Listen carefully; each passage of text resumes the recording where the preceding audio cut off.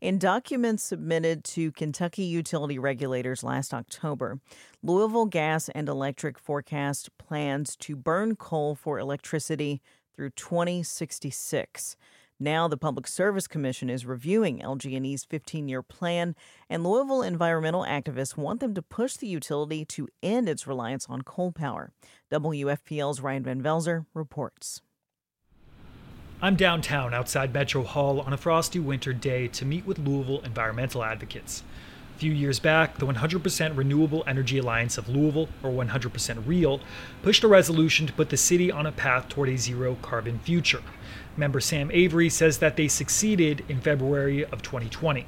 The resolution that we worked out with the Metro Council was for 100% renewable electricity for all city operations by 2030.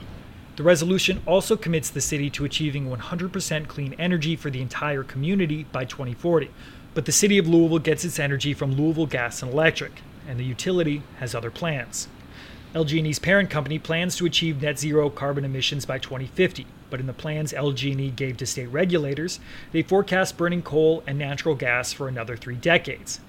Avery says that we won't be able to avoid the worst impacts of climate change if we wait for utilities to act. If we're part of a worldwide movement to change how people live on this planet, then we're going to have to pay attention to where our energy comes from, who we elect to office, and how we live our lives. LG&E does plan on retiring nearly 2,000 megawatts of coal generation over the next 15 years, but even then, it will still have 2,700 megawatts left, not to mention natural gas. LG&E Vice President of Energy Supply and Analysis David Sinclair says the next decade and a half will be about transitioning away from coal in a way that makes financial sense for LG&E. All of our resource plans are based on looking at the economics of operating existing equipment versus retiring those plants and replacing them with different technologies. For whom is the transition most expensive? That's Kentucky Interfaith Power and Light Director Elisa Owen, who mobilizes faith communities to act on climate change. Owen is calling on the Public Service Commission, or PSC, to consider the costs of burning coal and its climate impacts on regular people. When the PSC asks LG&E and KU to regulate in the public interest, that this public interest is changing, and the reason it is that we're in the midst of a climate crisis. But these are not the costs the Public Service Commission ordinarily considers in regulating utilities. By law, the PSC ensures utilities provide safe, reliable service at reasonable rates. It's also designed to make sure utilities remain profitable and see a return on their investments. Louisville activists say they want utilities to partner with the community, not just profit from it. To them, that means making it easier and cheaper for people to put solar panels on their homes. It means hastening the adoption of renewable technologies and preparing for a world of electric vehicles.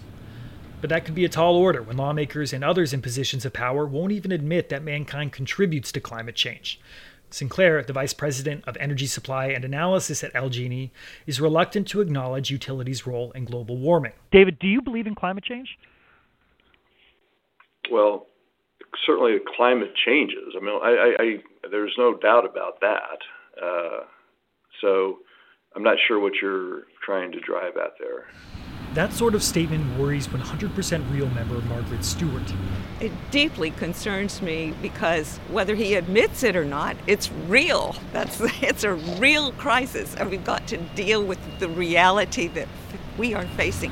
Environmental advocates like Stewart are urging residents to push the Public Service Commission to factor in utilities' impact on the climate in regulations. The PSC is accepting written comments on LG&E's 15-year plans through May 15th. I'm Ryan Van Velzer in Louisville.